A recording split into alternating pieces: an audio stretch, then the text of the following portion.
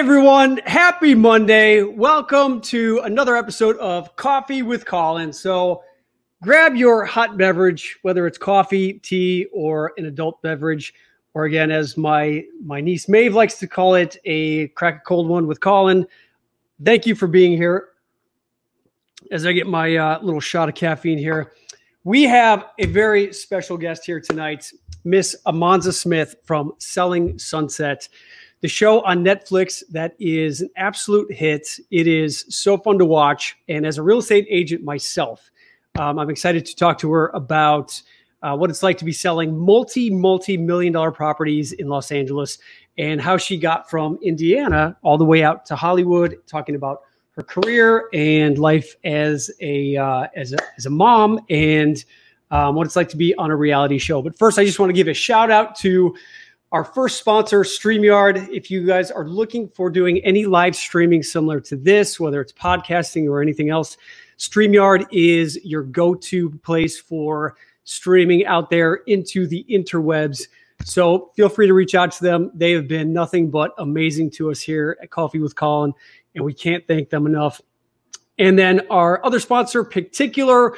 We are going to be talking with Amanza about her Picticular Pick 6, which are her 6 favorite films at the end of the show. And then after the show, Amanza's favorite movies selections will be available on the Picticular app. So if you haven't downloaded the Picticular app, go to the Apple Store or Google Store and download it. Android, I'm an Apple user, so not sure what the Android equivalent is, but download it and you'll be able to check out Amanza's movie selections. So without further ado, I'd love to have her on here right now. So let's put a big hand, put our hands together for Miss Amanza Smith. Welcome, welcome, welcome. How you doing? I'm waving with my good hand, which is my left hand, so it's awkward. Yeah. Hi. So tell us about your little cooking incident that you had last week. So my daughter has gotten really into cooking over quarantine, and most of the time I just kind of let her handle it. She's gotten really good with knives. They make fun of me because the knives that we have at my house really aren't that sharp at all. They're like, we couldn't cut ourselves if we wanted to on this knife. So it's always been very safe for her. And then last week she wanted to make homemade churros, which, requires a large amount of hot grease, and yeah, I tried to help, and this is so what, the oil just blew up and exploded everywhere? It was literally like the craziest thing. I went to turn the churro, and it was like somebody took a ball and like threw it into the pan. It just jumped out, and like about 3 cups of not boiling but frying grease went all over my arm. I was in the burn unit at USC for 7 hours. They had to do, if anybody has been burned, it's the most excruciating pain. Oh yeah. The procedure that they have to do to so I've been down for a week. So this is my first interview that I've done since I've been down for the count. All right. Well, thank you so much for being here. Yeah. It's very sweet of you to take time out of your day to talk to us here, because I know a lot of people are interested to hear what you have to say with regards to working in Los Angeles as a real estate agent, what it's like to be on a reality show, what it's like to just be an all-around boss babe, Wonder Woman, mom, and yeah, I just want to get into it. So you're on the show, Selling Sunset, and it's on Netflix. You guys are about to do season 3. Is that right? Season 3 comes out on August 7th. So okay. We've already filmed it, so now everybody will just get to relive it. Okay, awesome. Which has been really interesting. Yeah, so I've been watching the show this past week, and so I used to work with Chrishell Stause on All My Children. I don't know if you knew that. Way. Yeah, so she and I worked together for about 3 years, and she was like, I love that girl to death. We started basically at the same time on All My Children. And, she's from Kentucky and I'm from Chicago. So we bonded instantly. I know you're from Indiana, right? I know. I think that's why she and I bonded instantly, too. We're like 2 little, small town girls, in big old Hollywood, just trying to make it. Yeah, man. LA can be a big, scary, crazy place. At least I found that. I think some people take to it like fish in water. For me, I was just kind of like, okay, there's Lamborghinis and Ferraris everywhere you look. There's like more money out there than I've ever seen. And then, of course, you've got these 20 million, 50, $100 million properties up in the hills that you're just like staring and looking while, you know, I'm sitting eating ramen noodles from my one bedroom apartment in Hollywood as I'm like a struggling actor, right? It's like the who's who and the who has nots. It's the craziest thing. Yeah. Like the only place you can walk down the street and you just see like the Brad Pitts and the Julia Roberts. And it's just like, just another day, no big deal, you know? Yeah. And so coming from Indiana, was this career path something that was on your radar? Was it something you always wanted to do? I actually never even thought about doing real estate, to be honest. I did interior design. I went to college for interior design, and I knew that I always loved the aesthetic of big houses. Like, look, I grew up in a trailer in Indiana.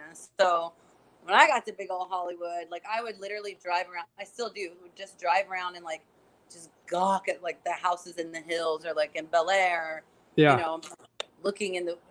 I almost sound like a stalker. Looking in the windows, wondering what do these people do to make so much money to live in this monstrosity. But so I never thought about real estate, but I always knew I loved houses and like the way they looked and this and that, until Jason and Brett and Mary were all doing real estate, and I saw how much money they were making, and I was like, like maybe I should jump on this bandwagon.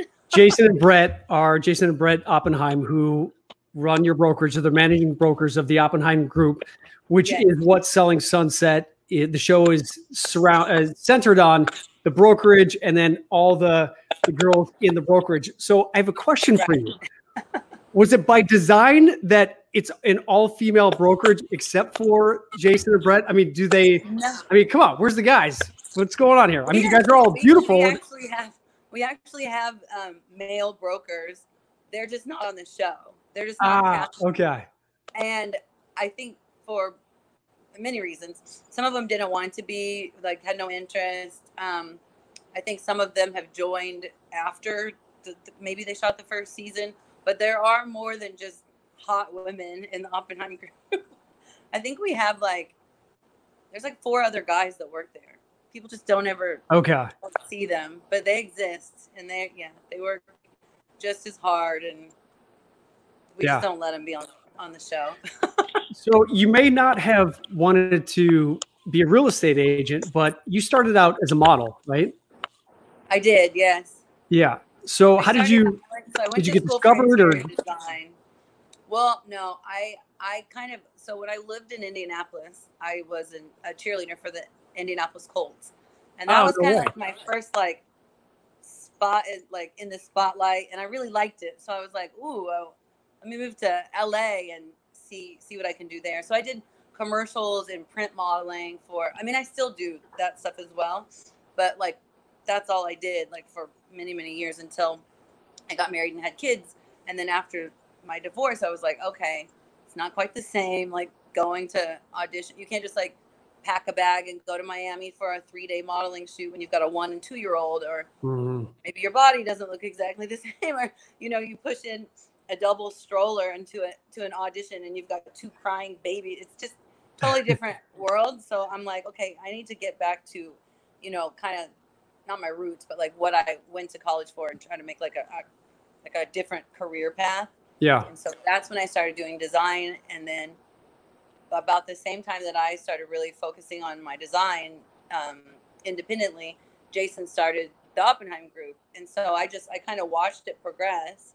And same with me, he watched me progress. And then after I proved to him that I was good enough, I got to decorate a couple of his multi-million-dollar homes that he'd sold to clients. And then it just made sense organically. They're like, you're in the office, you already are around these houses. You get to get your license because you could potentially make a crap load of money, Oh yeah. So I was like, okay, that sounds good. I'll get the listing, stage the house, sell the house, and then design the house for the new buyer. So that's my plan, to just knock it out of the park on all angles. Yeah. I mean, it's smart, because nowadays, I wrote a book last year. It's called Agile Artists, and it's all about learning how to be to adapt to changing times, and especially right now where a lot of people are having to do things differently than they ever have done before. I mean, it sounds like, pardon? Like homeschooling. Like homeschooling, exactly. So it sounds like you have learned how to put on so many different hats in your career. And then on top of it, you're a mom, obviously. And so how do you juggle all of this? How do you find time to, to balance it all out? I don't. I don't know. If you see on the show, I'm notoriously about 10 minutes to 20 minutes late everywhere I go.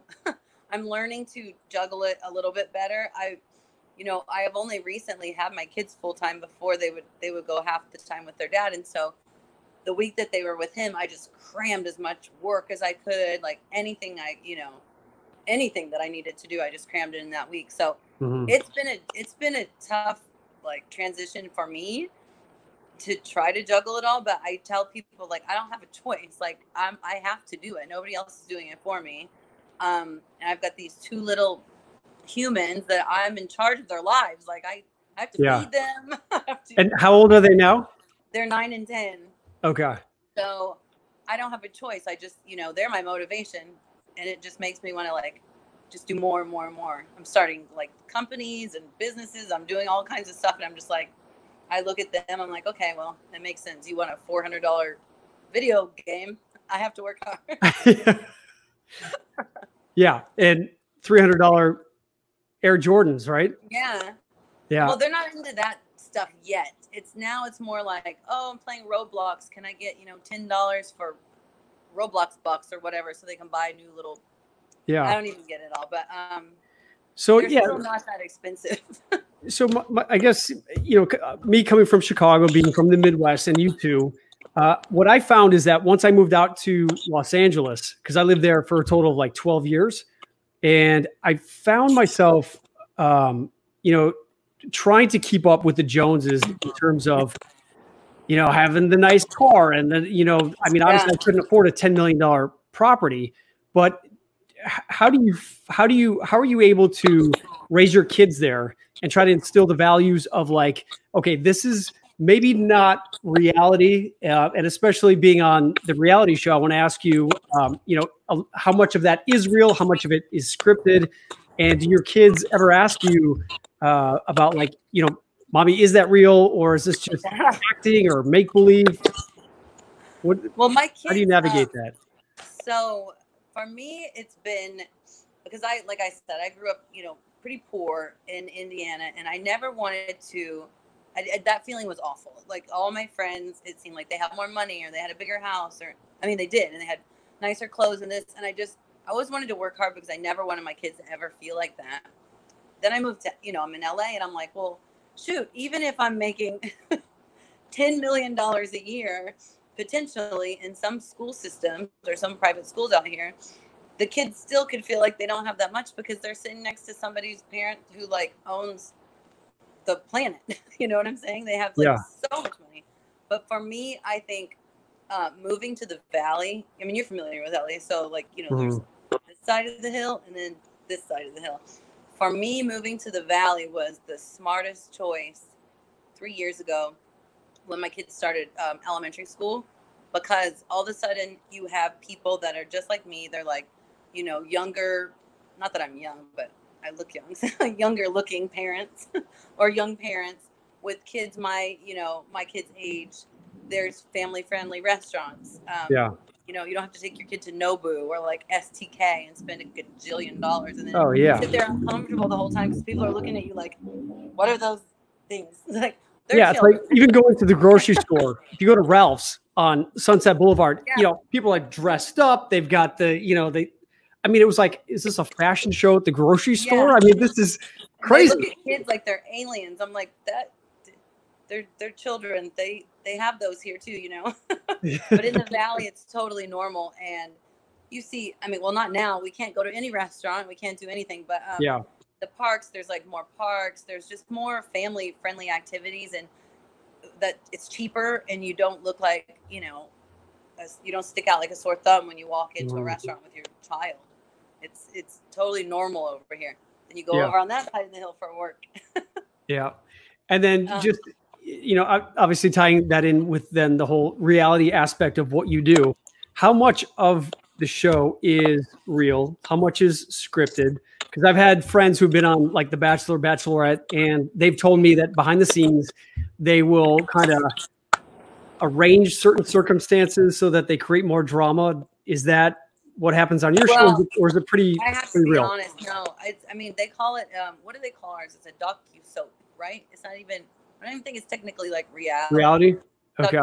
But it's it is reality, and that's what so many people ask that. And like for example, I'm just going to use Heather and I's big blow up fight that we had in the office. Like that was 100% real, and that probably happened 2 days into me filming as the new cast member, as the newest agent in the office. And they had literally asked me before, like, who do you think out of all the girls, besides Mary, obviously, because you know her and, you guys are best friends, who do you think of the new girls that you'll really get on with? And I'm like, I think I'm really going to like Heather. Like, she seems so down to earth and, like, really sweet. She's got these big dimples, and I have dimples, and typically people with dimples are really nice, and, like, just blah, blah, blah, blah. 2 hours into, like, the day, we're chit-chatting, and then, I say whatever I say, and that was, like, all hell broke loose. And I watched it back, and it was they edited it to look, it was less stressful watching it than it was. I mean, because you were just giving advice. I mean, as a mom who's had kids, you were just giving advice. I thought I would have taken it as, okay, so you've been there before. You were just sharing your insight. But obviously, what I've learned in life is that unless it's almost as if unless you know the person well enough, I think it's always important to ask if they want your feedback or insights before giving it. Because I personally don't like getting unsolicited advice. I like when people say, "Hey, Colin, I see you're doing this." Oh no, there you're. Are you there? Can we? Shoot! Oh no! Get her back! Get her back!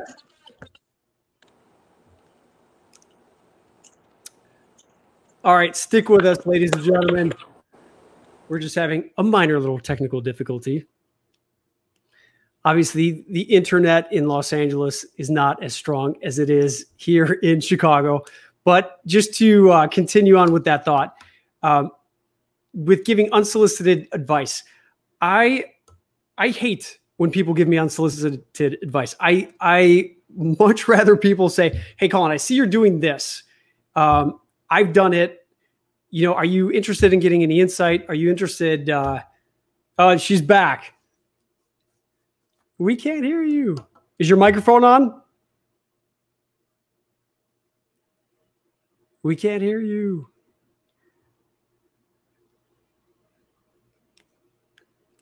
Click the microphone, click off. I think you're muted now, Amanza.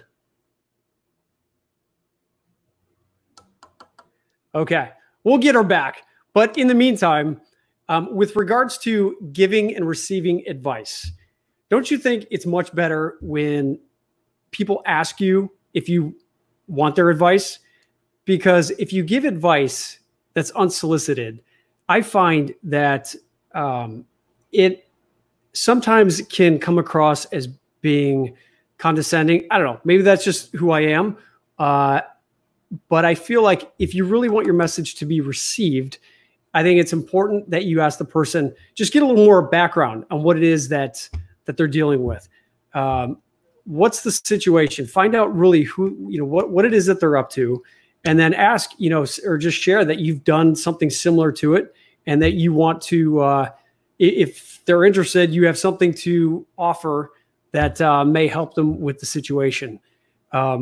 I've been in plenty of situations where, as an actor, doing this career for 20 years, it's funny how many people have suggestions on what they think I should do, where they'll say like, "Hey, Colin, you should do this. You should do this YouTube channel, or you should create this movie, or you should do this show," without really understanding how difficult it really is to get onto a TV show or to even do your own YouTube show. Things are a lot harder than I think a lot of people truly appreciate, especially in TV, because so many of us watch TV. And I mean, after hours of watching certain movies and TV shows, we can feel like we have, we know what it's like. But until you're actually on set, until you're actually in front of the cameras, until you're actually going on auditions and you know what it's like to go through 7 auditions to get to that final job, then it's not really that easy to take advice from someone who hasn't been there. She's back, ladies and gentlemen. Can you hear me? We can hear you. Yay! Okay. Yay! Somebody was trying to tell me to shut. You're talking about unsolicited advice, and the technological world was like, let's just shut Amanda up right now because sometimes she gives too much unsolicited advice. Yeah. So, do you like unsolicited advice, or do you prefer when someone asks you if you want their opinion? I think that I'm just a lot different than most people, and most females in particularly. Like, I just don't get butthurt about stuff. Like, I don't get, if somebody wants to give me unsolicited advice, 2 things. If I'm feeling insecure about the situation already, it's probably gonna maybe inside irk me. And they would never know. I would never let them know. But it might irk me a little bit inside. But I know myself well enough to, it doesn't really bother me.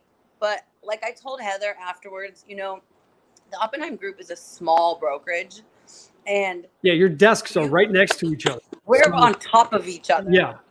And and so when you join the Oppenheim Group, and plus a lot of us have known one another for 2 decades. So it's like joining a family. So you don't always get to ask if you want the advice.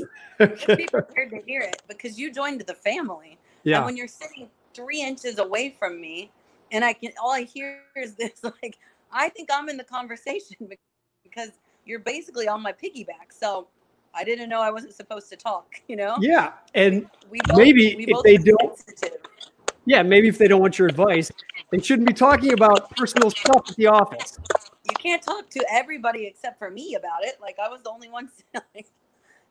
But no, and Heather and I we smoothed that over, and we're totally cool. And now we talk about mom stuff, and I'm really happy for her and her relationship, and the way that her and Tarek are doing, and how cute she is with his kids, and it all worked out fine. But I think at the time they were so new, and she was always kind of having to defend how quickly they were moving, and so that was annoying to her. And then I was still dealing with having gone through a breakup, and my kids were still sad about not working out.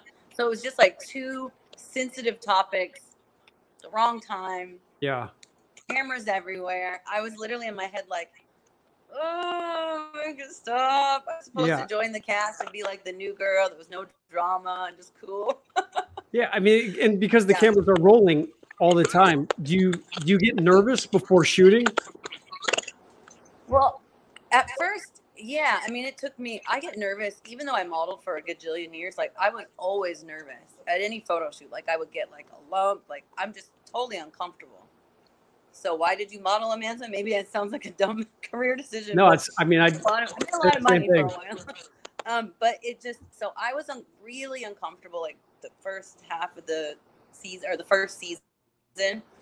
By the second, or the third season, I guess, my second season. But by my second season, I was a little more comfortable, but still not totally. I mean, you can't see it in every scene, but I'd be sweating, and I'm just and then I'm looking at all the other girls, and they're just so poised and especially Chrishell, because she's used to being on television every day. And I'm just oh my God, I probably look like a drowning rat. And no, you didn't say that because there's cameras everywhere, and you're just so uncomfortable. No, but the great thing about you, Monza, is that you're real, you're down to earth, you're genuine. And I think that's why so many people like you, is because you don't put on any airs, you don't try to pretend to be anything that you're not. And that's something that I can relate to. And I think, again, I think that's why a lot of people really like you, because they can relate to you. And for me, coming from the Midwest, going out to Hollywood, it's incredibly intimidating because I'd go into these auditions and I would see all these other actors from these TV shows and these movies. And I'd be like, why the hell would they want to pick me? I'm this like new guy from wherever. But after going on all these audition after audition, I finally got to the place where I was like, all right, you know what? I'm sick and tired of going on this damn audition. This is the, 400th audition. Now's my time, and at a certain point, after you've put in the work, I think you end up feeling like you deserve it, because that's the switch that flipped for me, where I'd put in the work so much. At a certain point, I'm like, you know what? It doesn't matter who else is in this room. I deserve it because I've put in the work. Yep. You got to own it. Yes. I think, Isn't it like something, it's like 10,000 hours, right? You have to put in like 10,000 hours.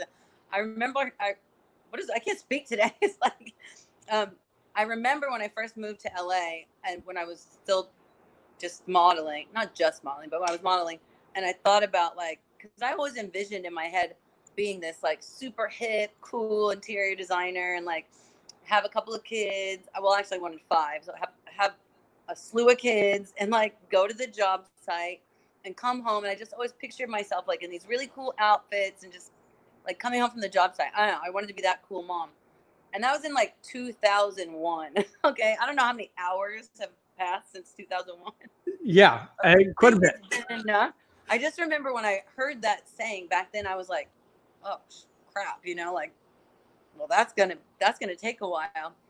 And I think I feel how you do. Like now I'm like, it's my time. Like I'm right where I'm supposed to be. And I'm doing everything that I said that I was going to do or starting to, at least. And I still have these visions in my head. And I think I'm not the greatest of the time, but I think it's been 10,000 hours. Yeah. And, a lot of what I, with my book and with the show is all about sharing insight about how you got to where you're at so that our viewers can maybe get some, insight or advice on how to do the same thing. So with regards to you being where you're at and the success that you've created, do you do like visualization? Do you do journaling? Do you write out goals and put them in a calendar? Like how do you create that future vision for yourself? Well, I started making, remember when The Secret was like the biggest new movie book / whatever? Well, I never read it because I don't really read that much. But I'm smart and I heard enough about it to get it. So did you watch the movie? No, nothing. Okay. But, I'd highly recommend the movie. It's really good. Maybe the clip notes. I don't know. I picked up people talk, whatever. So about 11 years ago, I think is when this all was a thing. I started making vision boards, and it went from making a vision board to then it was like, well, that's tacky and I don't want that hanging on my wall. So I have a vision journal and I would just write, and I pray a lot, to God, the universe. Like I'm very spiritual. I went through a point in my life. I've done it all, like 10,000 hours of meditation, prayer. I've had, I don't know. I kind of do it all, but visualization for me, it's come to fruition probably 5 times that I can know very distinctly that I'm like, holy crap. Like I literally thought about either this person and what they looked like or what, down to everything, and things have happened, and then there's still a few really big things on that vision book that haven't happened yet, but I feel like it's about to be there, it's getting there, Yeah. Because a lot of people, when I talk about setting goals, it seems like they're afraid of failing, and they say, well, if I set this goal and I don't reach it, then I don't want to have failed in my goal. What do you think about failure, or what's your perspective on not reaching a goal? You fail 100% of things that you never try. Isn't that what they say? Boom. You have to try. You only fail if you don't try.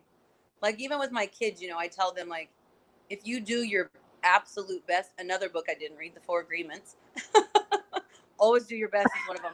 But you smart. I've got that book too. I haven't read it. I wish I could say I was lying, but I'm just being honest.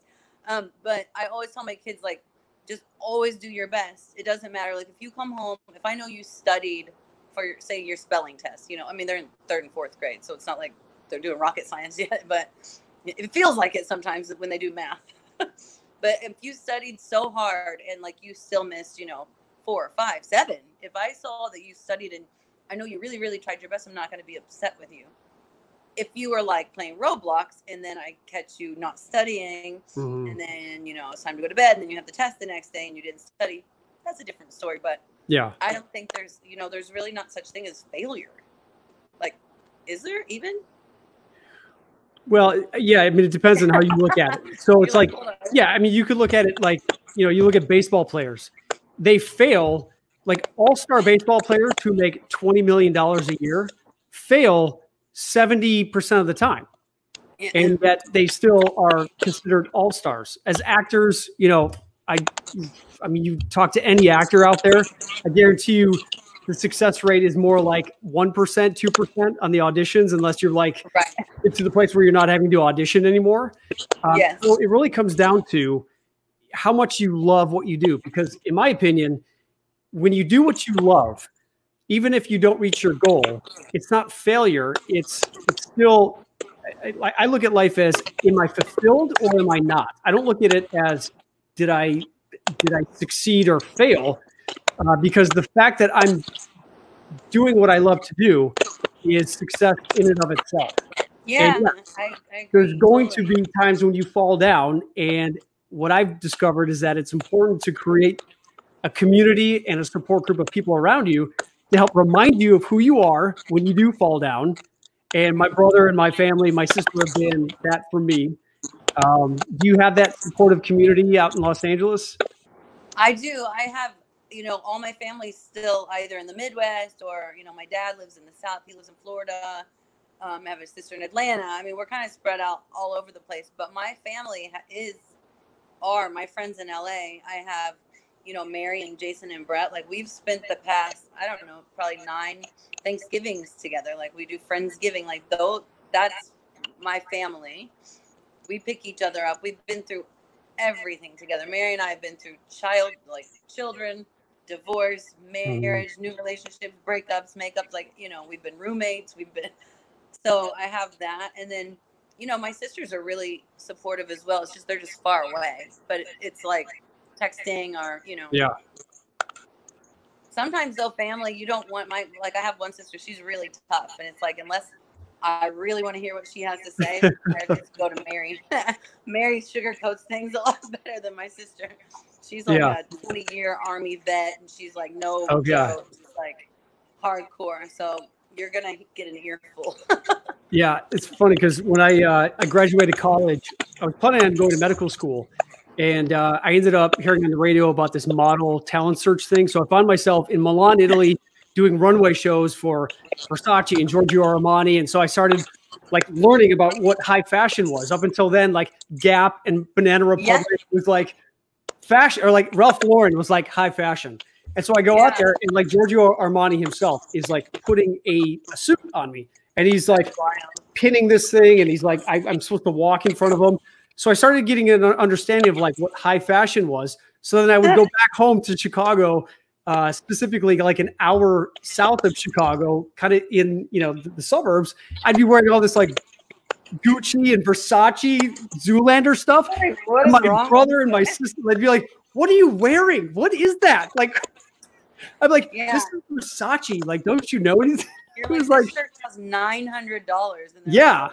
Who would pay $900?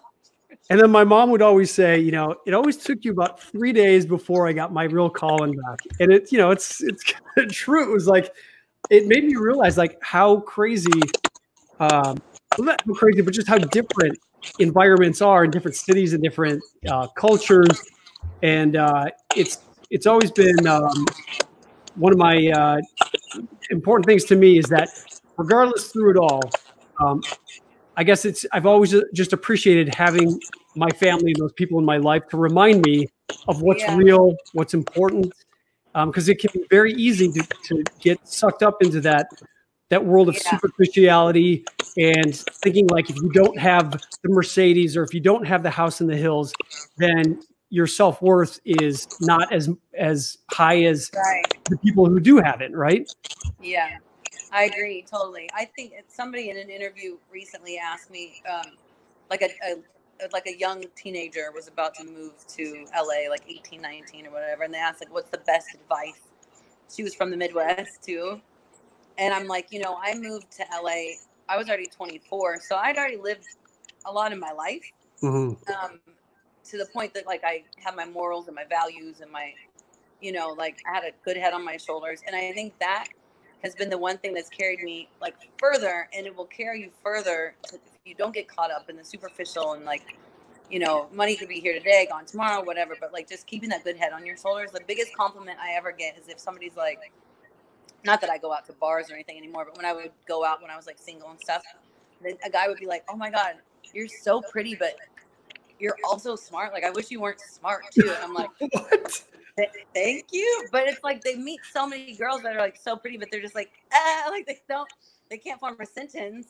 Yeah. And then it's like, oh, I'm like, well, thank you. That's like actually a better compliment, because like all this will go away at some point, but like hopefully I still have my wits about me to like have a conversation or like make somebody feel good or be, just cool.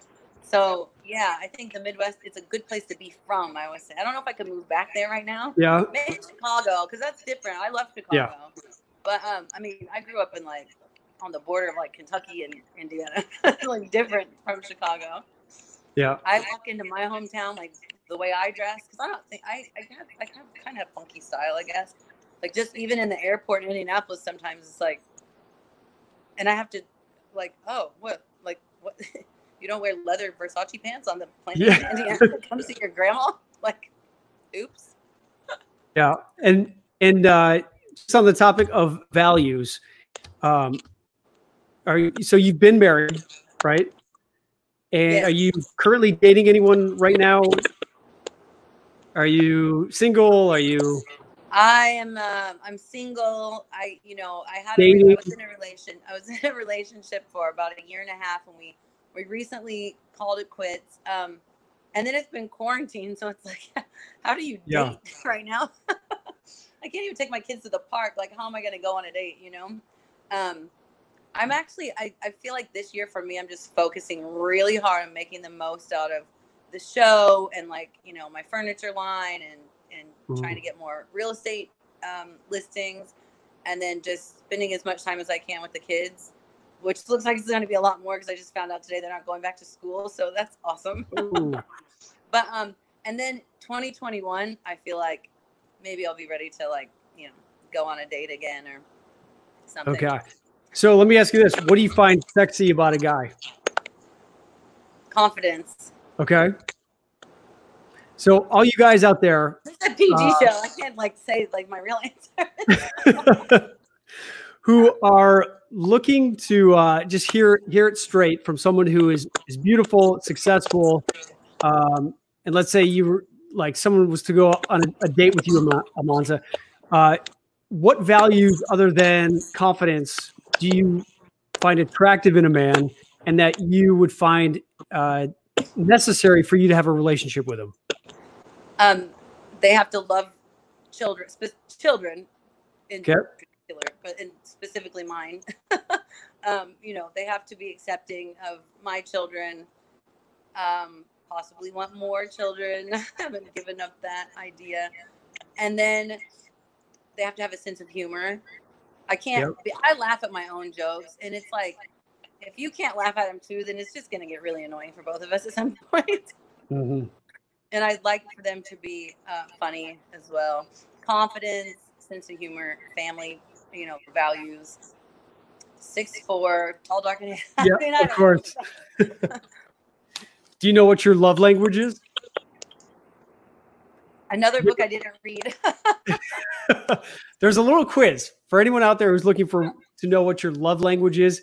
Go to the5lovelanguages.com, and it's like a little 15-minute little like question thing that you can go through, and it'll tell you what your love language is. Because that, I think, is one of the things that I've found to be one of the most important things about being in a relationship is knowing what your partner's love language is.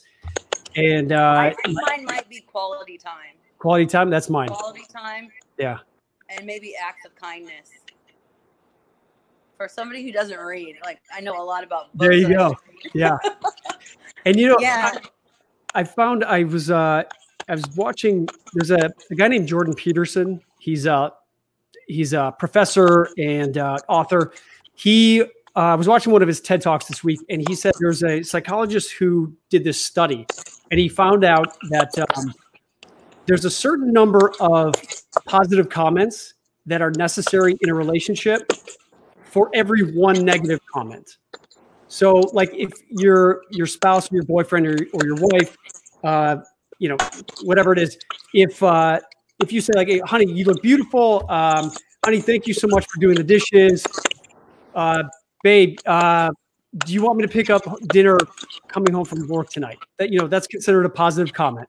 A negative comment would be, "Why didn't you take out the trash?" Or "Why didn't you notice that I got my hair cut?" Like those are the negative comments. So they actually did this study, and they found out that you need at least 5 positive comments for every negative comment, and any less than 5, the relationship is doomed.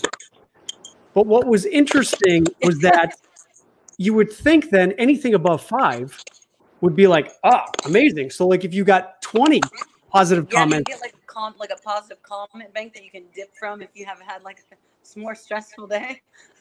I don't know if it works like that, because in the moment you're just like, shut up. Right.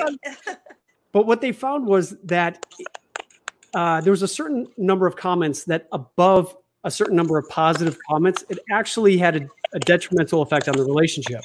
So you would think that having more positive? Yes. Like so there's too much positive comments, because then you cross into the border or into the threshold of feeling like you can just walk all over someone, and that they're not giving you enough of a challenge in your relationship. So the number is 10. So anywhere between 5 and 10 positive comments per every negative comment, then that's generally the recipe for a successful relationship. So the next man that you meet, you just gotta tell him, listen, buddy, 5 to 10. I just gave up because that just made it even so much more difficult. I know. Really? So the next guy I date, and he's like, "Oh, you look sexy in your skirt." And I'm gonna be like, in my notebook, like, that was 2. Yeah. Okay. Like how many? Yep. Just have your little have your phone out and be like, okay, nope. That was only 4 positive comments today, honey. And it was 11 yesterday. So you know what? This isn't looking so good. Yeah. Next. Okay, so let's shift on to some movies, shall we? Yeah, go. I want to hear what your favorite films are. So this part of our show is brought to you by Picticular. And Picticular is an app. It's a movie curating app, and it helps you be able to find movies that our guests are recommending. So my first question to you, Amanza, with the Picticular Pick 6 is, what is your favorite movie of all time? True Romance. Yes. That is an amazing movie. I freaking love that movie. Like I talk to people. So, for example, my ex-boyfriend, he has a 16-year-old son, and it's also his favorite movie. So, and he watches it all the time. And there was one day when his son and some of his friends were out, and they were like, "What is this movie?" Like, it just looked so old to them.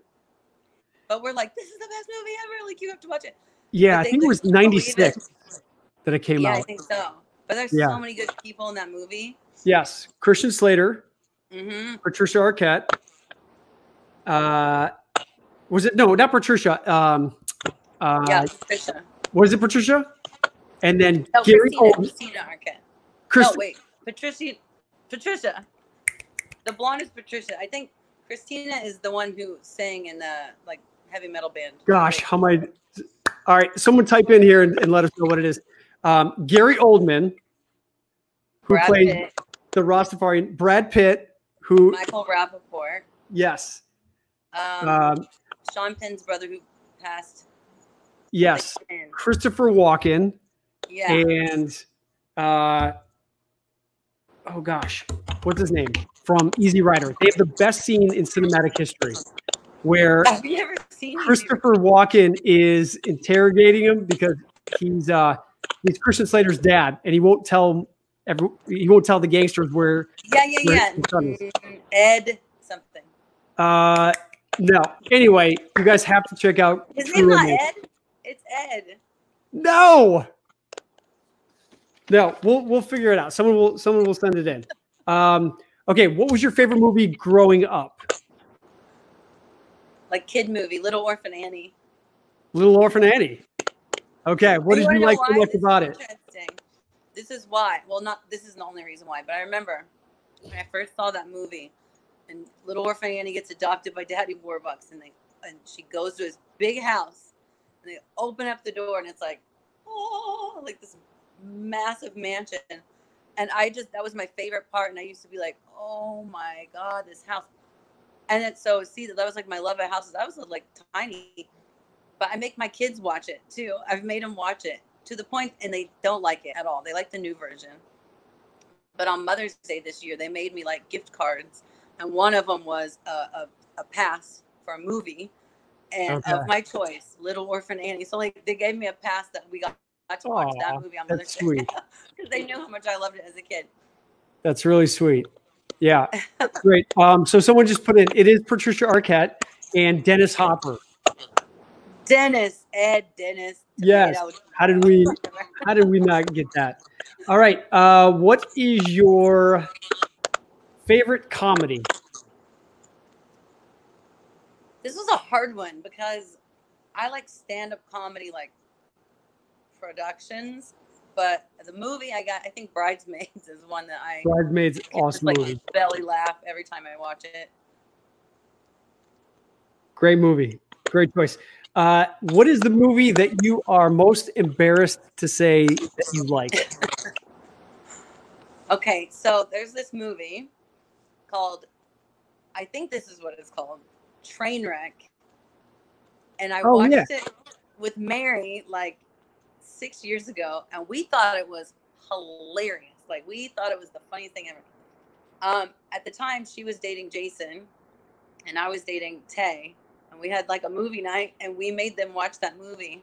And they were so offended. Like, they couldn't even believe that anybody, like, they didn't understand. We were like, what? We thought it was the best. And it's Amy Schumer, right?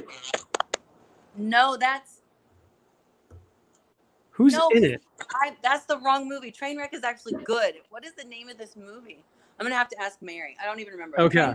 Trainwreck is good. That's Amy Schumer and Goldie Hawn. And that's actually really funny, but it's something like Trainwreck. Okay. I don't know, but it's a really, really bad movie. And let us know, because we're going to be putting these movies up on Picticular, so everyone can check it out. Yeah, don't say Trainwreck, because I actually really like that movie, and then I'll be offended.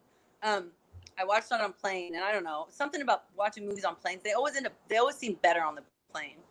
You've had a couple glasses of wine. You're on a plane. You can't do anything anyway. So. Have you ever cried on an airplane watching a movie? Sobbed last time. I think it might have been the last time I flew, because we haven't been able to fly for so long. My daughter had a gymnastics meet in Nashville, Tennessee, and we were flying home. It was late, and I was watching. I did double. I watched Instant Family with Mark Wahlberg, and it's about him like adopting. Sorry, I'm like got the sniffles, like wiping my nose. About them adopting like all these orphan kids. Sobbed, like ugly crying in the plane. Everybody's asleep. I'm like snotting. And then I watched the Lady Gaga and Bradley Cooper movie. A Star is Born. On a plane. Almost had a coronary. Like, I mean, that was like, yeah. I almost did myself in with that one. Yeah, on the plane. Yep, I remember watching. It's very sad. It was a Andy Garcia, Meg Ryan movie. I can't remember the name of it, but just blah. It's like now I have to watch it. Mess. I love a good cry at a movie, though. Do you mind when a man cries? No, not at all. I mean, not too much, but. But it's okay if a man shows his sensitive side, right? No, I think that's beautiful. Yeah. Yeah. I mean, I'm an artist. Look, I've dated all kinds of criers. Who is your favorite male movie character or actor? Denzel Washington. Yes. He's just a badass. So good. Like no matter what he does, it just walks cool. Yeah. Do you have a favorite Denzel movie? Well, I love Man on Fire. I like all the ones where he like is getting revenge. The Equalizer, like I don't know, he's just such Training Day. Yeah, all of them. They're so Safe good. House. So good. Yeah, I actually got to meet Denzel a few years back in New York. I Really? saw a stage play. He did like a stage play, and so I saw him act like. Was that Fences on Broadway?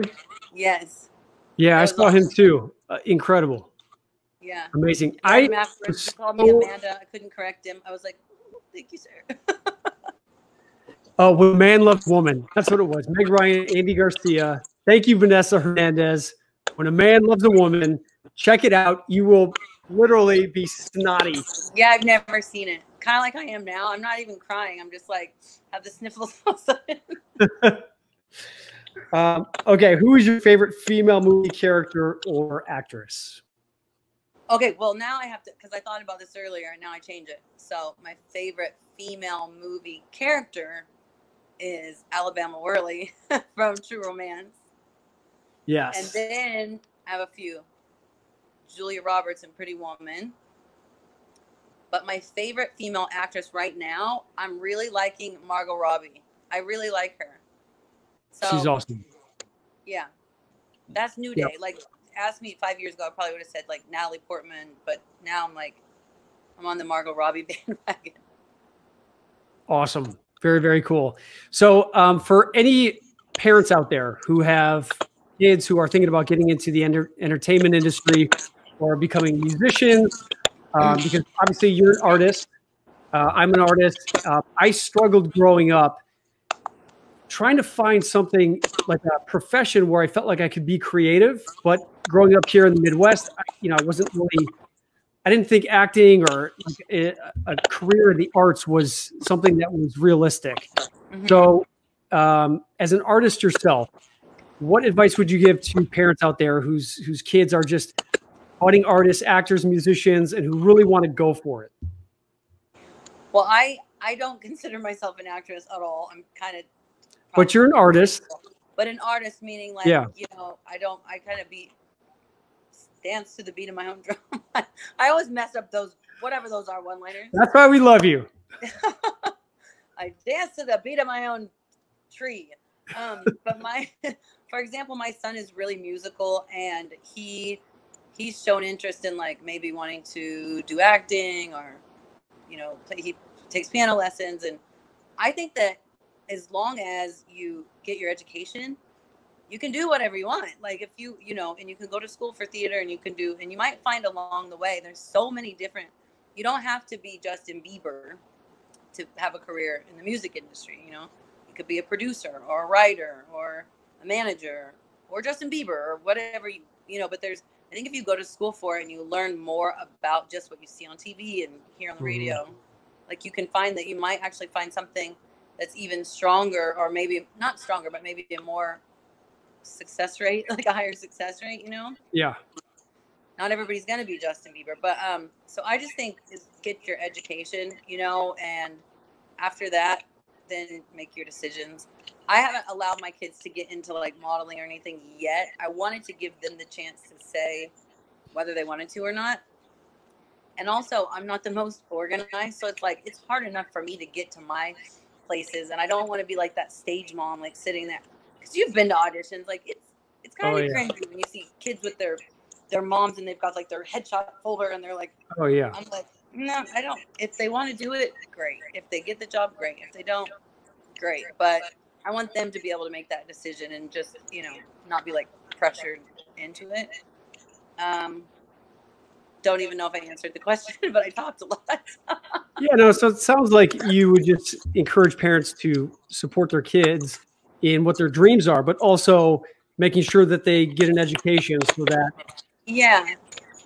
and I think the misconception with school is that, I went to college and it's a hell of a lot of money to then. Sorry, my daughter just walked in and she has on the cutest outfit ever, and so I. Oh, tell her to jump in here. Let's say hi to her. She won't. She will. She won't. Okay. Noah. No, no, she said. Okay. Well, tell Noah we say hi. Okay.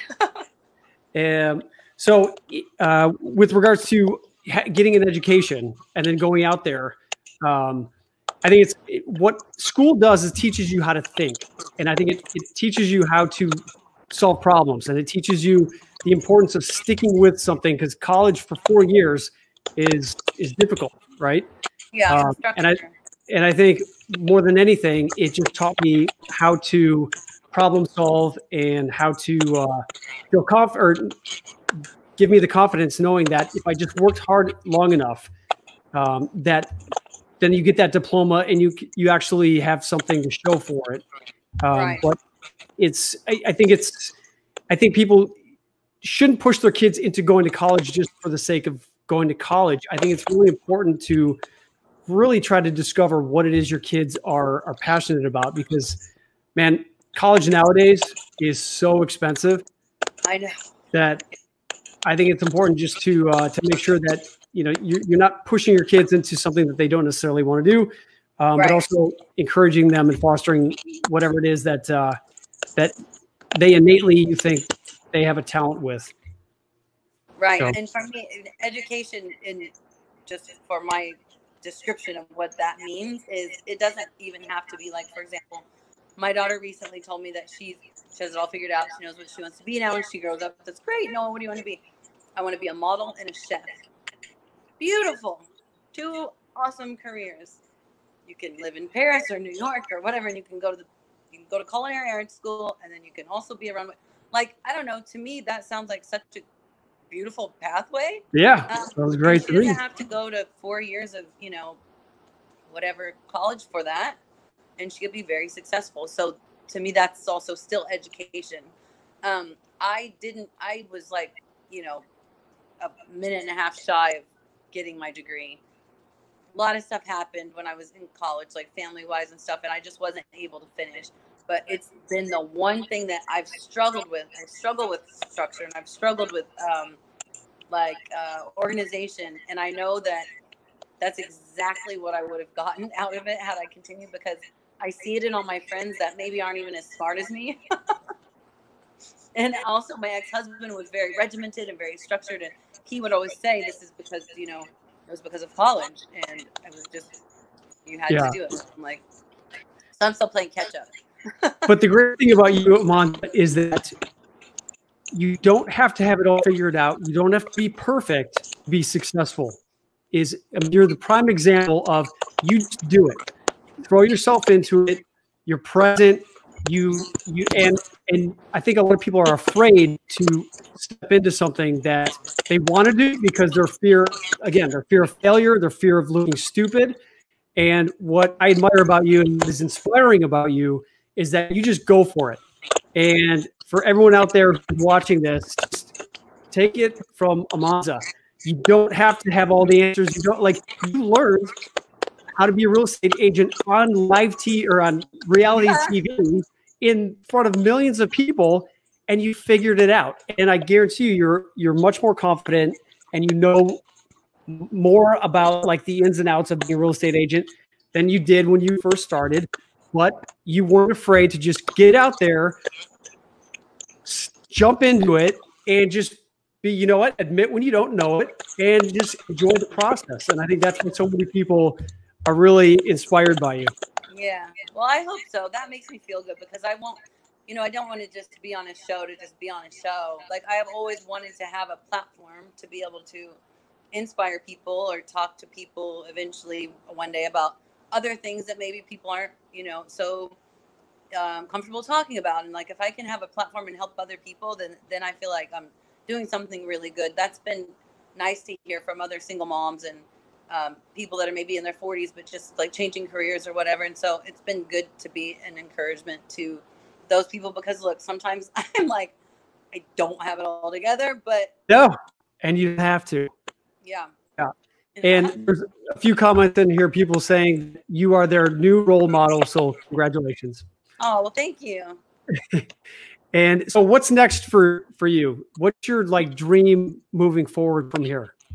So I've just started, designing my own furniture line.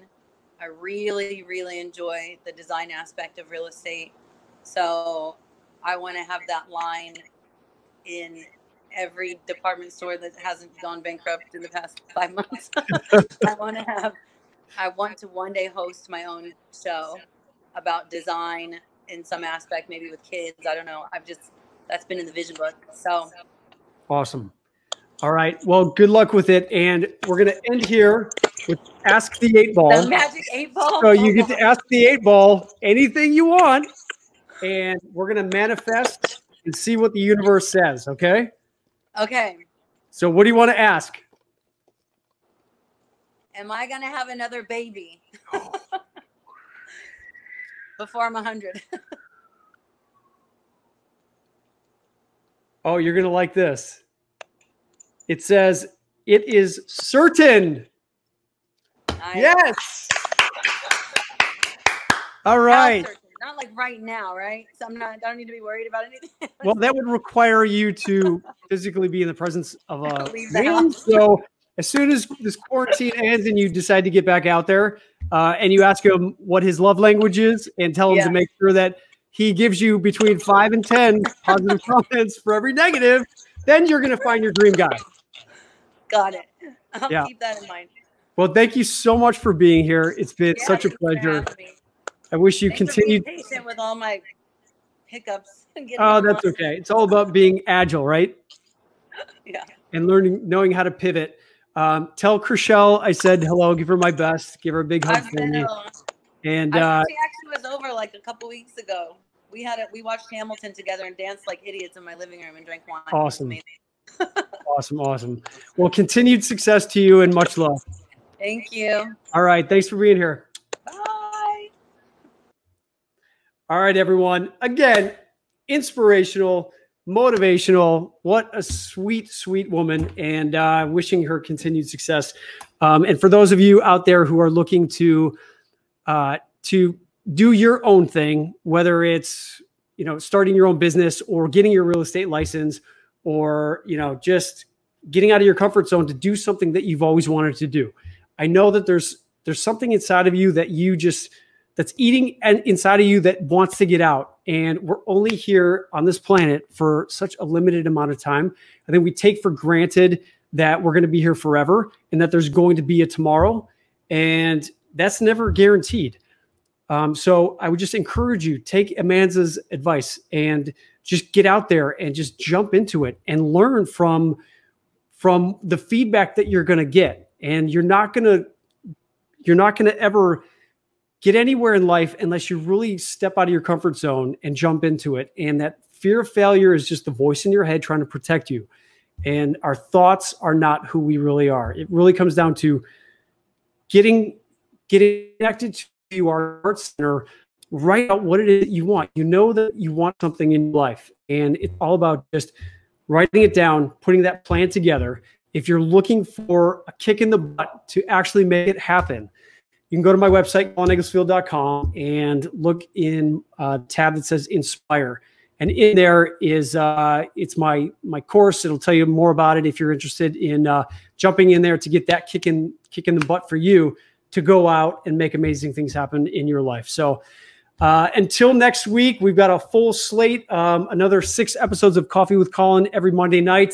Thank you for being here. And thank you to my family who continues to support me and has supported me in getting me to where I'm at. And everyone out there who's looking to get the same support system, you know what? It's out there. You can grab it. Just make sure you show up in life and provide value and just give, and it will come back to you, I guarantee. All right. Take care for now. Signing off. We'll see you next week.